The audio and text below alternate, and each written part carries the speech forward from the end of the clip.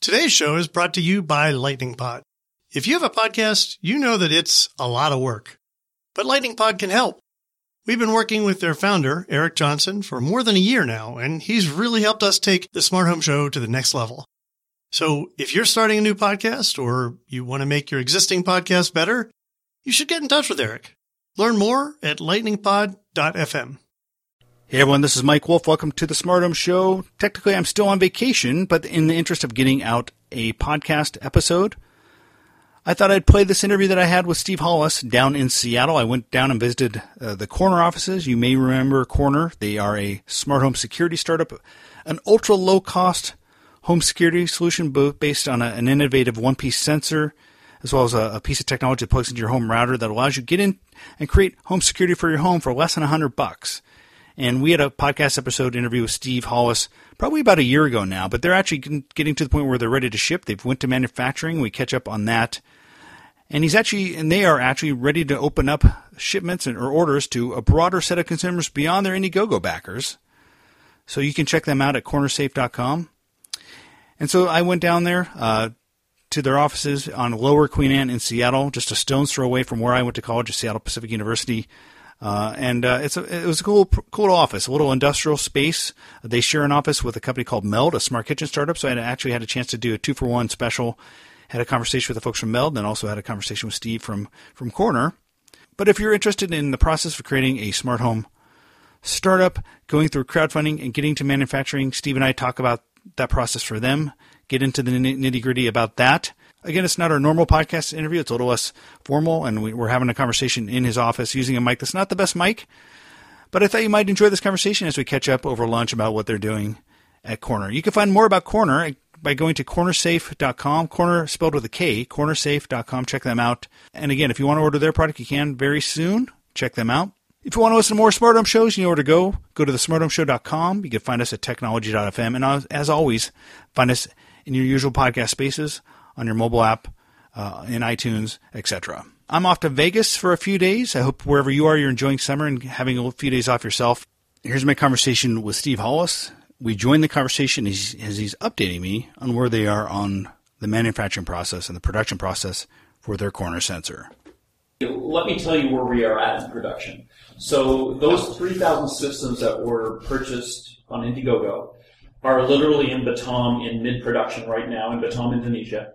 And did you go out there yourself? We have not. Okay. And in retrospect, I just sent out an update to my Indiegogo folks. In retrospect, that was somewhat of a mistake because there were relatively small issues that took us a couple of weeks to resolve. And if we sent some guys over, it would have taken us 2 days to resolve. They're minor issues. We've gotten through them, but it's just the little bit of language, the time zones and everything else.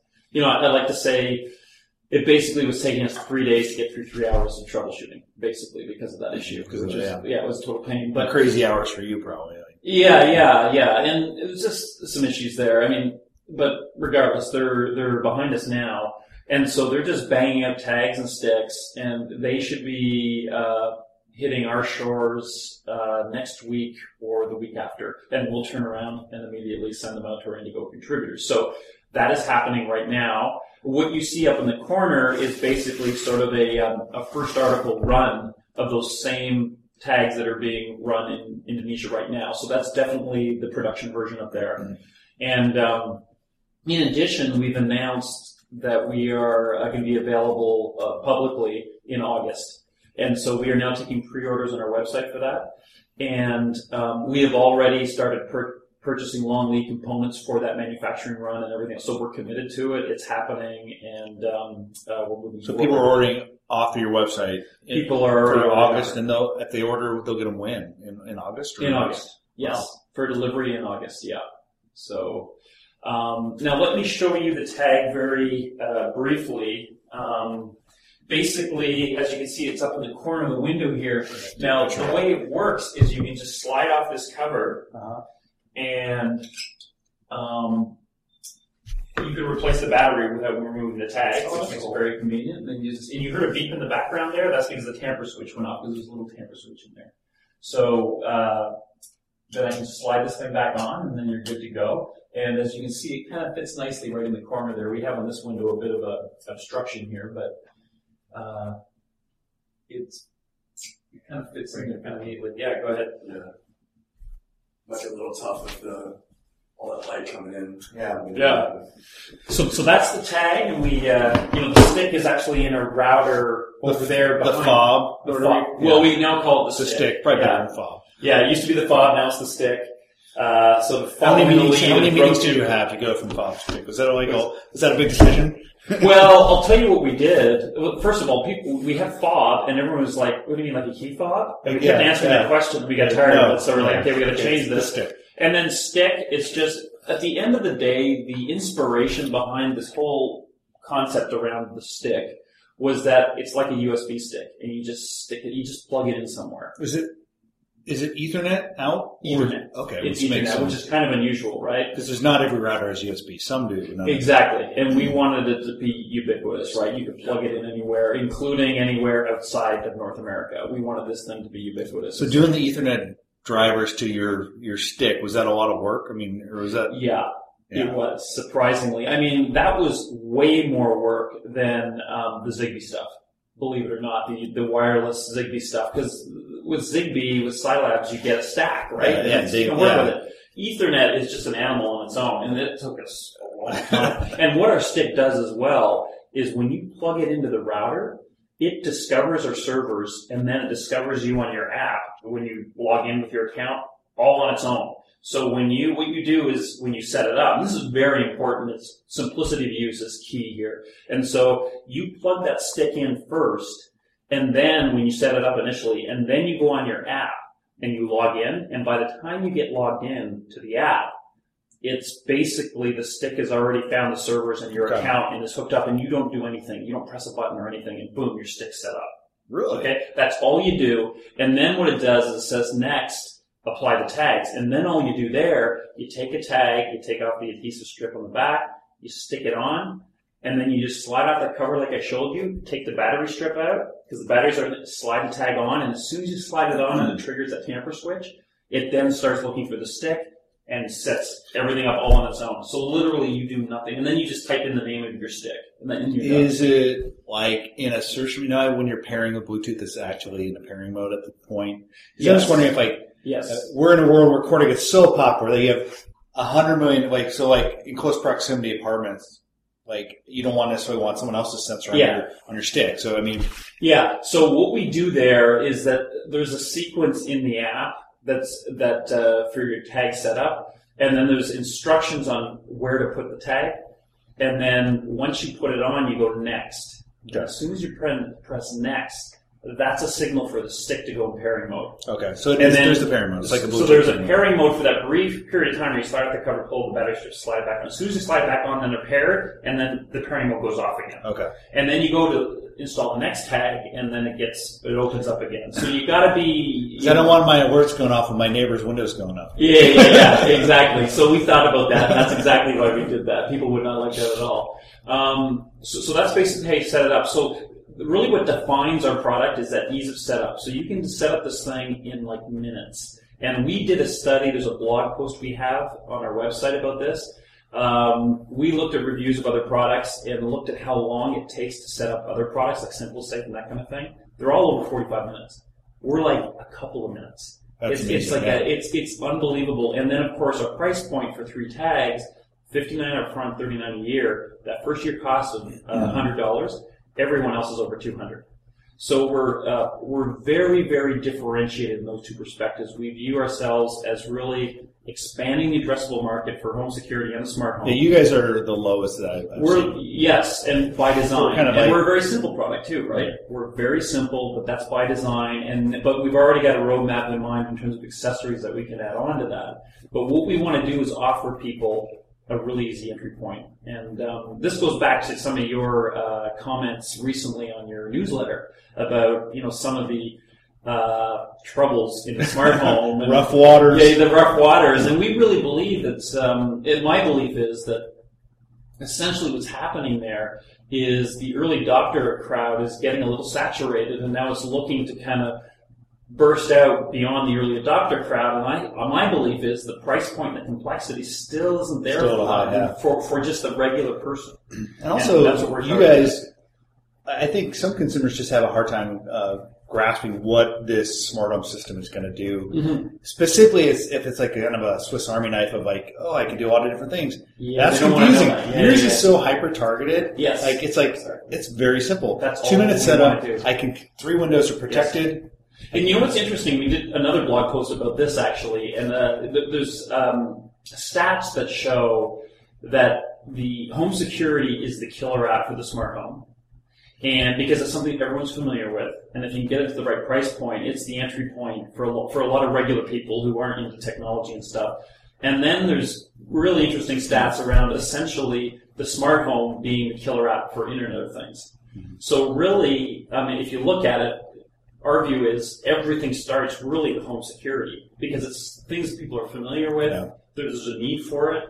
And that kind of thing. So that's really what we're after. And I think, I tend to look at it like the battle is almost room by room and kind of application by application. Like, so many people thought of the smart home, like, okay, it's the smart home, it's this holistic thing. Yeah. Like, there's this really interesting battle with Meld going on for the kitchen. Because that's a really, and there's like a whole community built around the kitchen. And then there's the security application. And now assisted living. I think it's Nortec is announcing this, maybe it's today they made an acquisition for assisted living, so the elder care side of things. So yeah, I think it's. I think you make a good point, and essentially what it's about initially is point solutions for specific needs, as opposed to just coming at people with, "Hey, look at this, look at this." Yeah, the target of a particular part of the home, mm-hmm. like Blossom came out initially with a connected irrigation system, but they're like, our company's just about the outside of the house. Well, it makes sense. Like all these different things around water sensing, outside sensing. Yeah. That could be a very specific division or a company, and of itself. Yeah. So. And what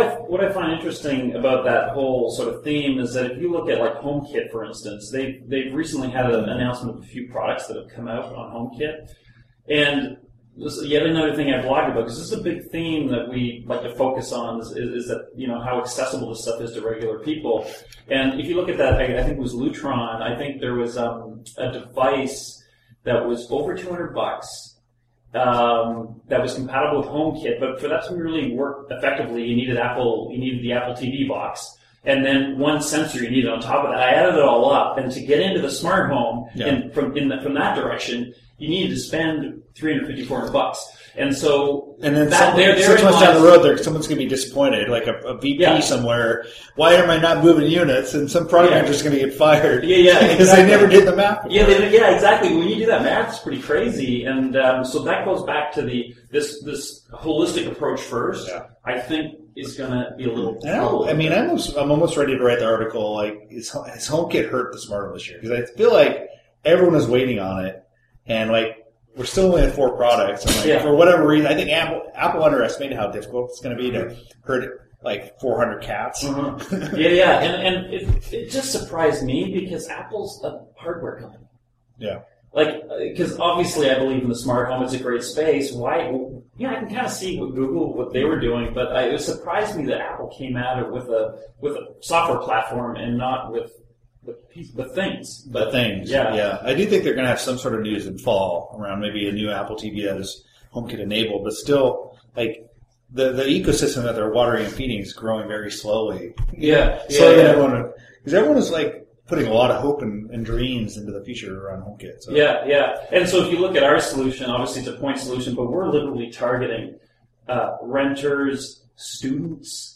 Like someone who's like a waitress at a restaurant but is kind of worried about safety because they don't live in the right neighborhood. It's a huge addressable market. Yeah, and then there's overseas too, right? So, did you listen? I don't know if I had a conversation with Cameron Robertson. That was really interesting. Lockertron. They basically 10,000 units into their backer shipments. They basically said this product's not working.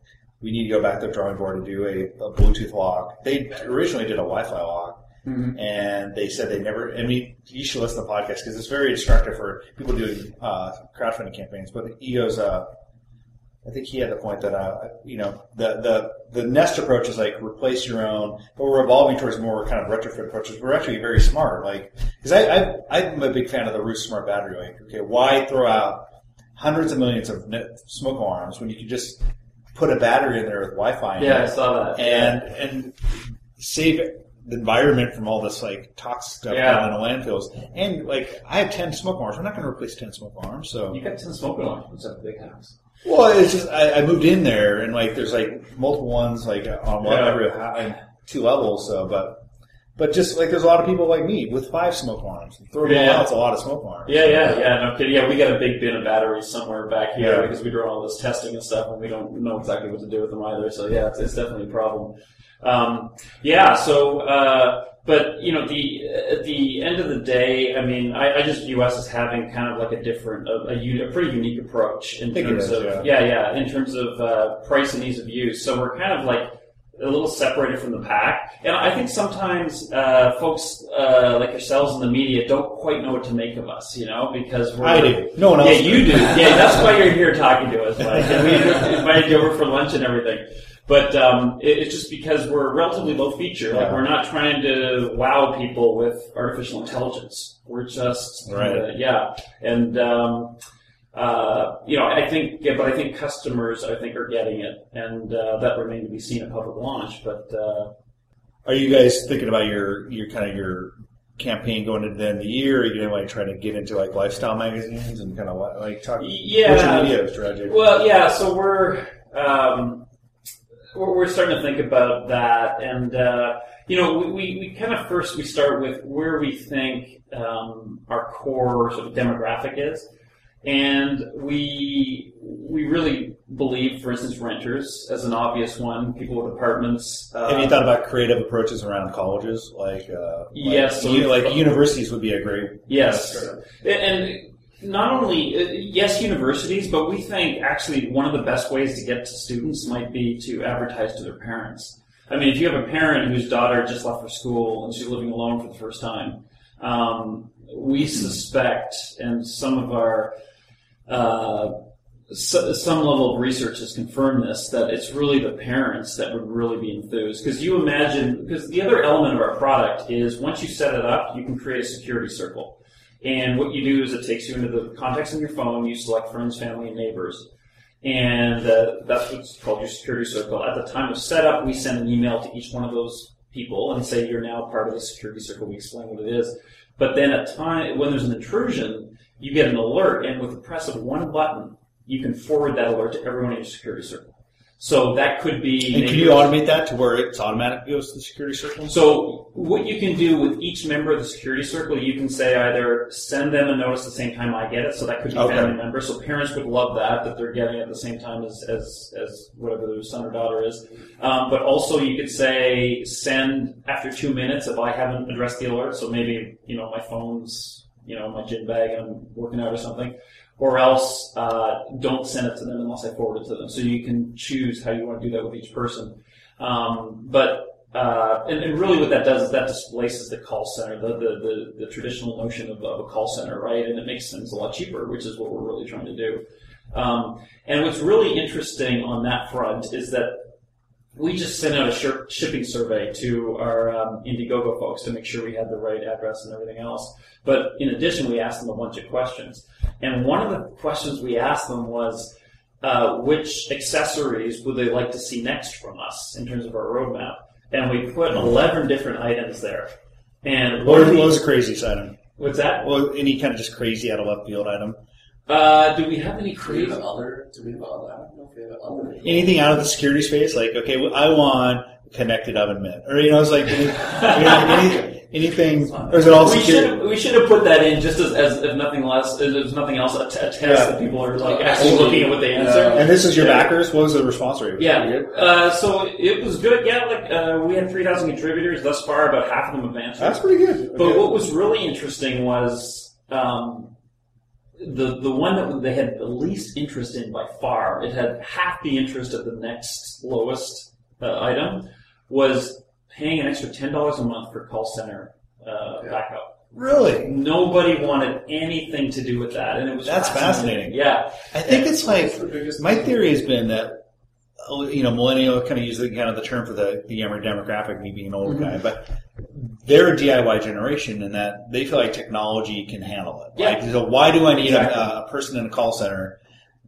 When technology is going to alert me. And But yes, I agree. But the other thing was we asked people their age, And the two biggest age brackets were 35 to 45 and 45 to 55, and then the 25 to 35 came third. So they're interesting. Older people. So I think like you maybe also cater to as I'm just changing my background. But like you're pivoting very well. That's a consultant for you. But I think maybe also you kind of appeal to the DIY type of person. Yeah, well, I think this is an Indiegogo campaign, so these are early adopter types and technophiles. So I think that might have a lot to do with it. But I think your statement holds where we go to the general marketplace, the younger demographic will totally get this, and they'll see the security struggle thing and they'll say, why do I need this call center thing? And the other issue with call centers is you kind of lose control, and so there's this whole nightmare of you're coming home and all of a sudden there's these like police cars parked at different angles in front of your front door and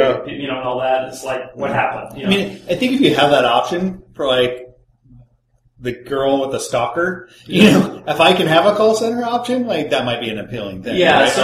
And we're contemplating it, but we were to some extent before we got this feedback. But you were more so thinking, okay, we want that, and then I kind of opened your eyes a little bit. Well, I was skeptical to begin with. One of the reasons is because fundamentally this is meant to be a fresh look at home security, right? And to take a totally different approach. And so, to me, to some extent, it's a bit of a compromise, to actually turn around and offer call center security. So I was always a little against it. It's kind of compromising our brand and our image to some extent by offering that. But then certainly with this data point, it kind of confirmed that that's going to be a little further back on our agenda, at the very least. So, but yeah, that was an interesting data point.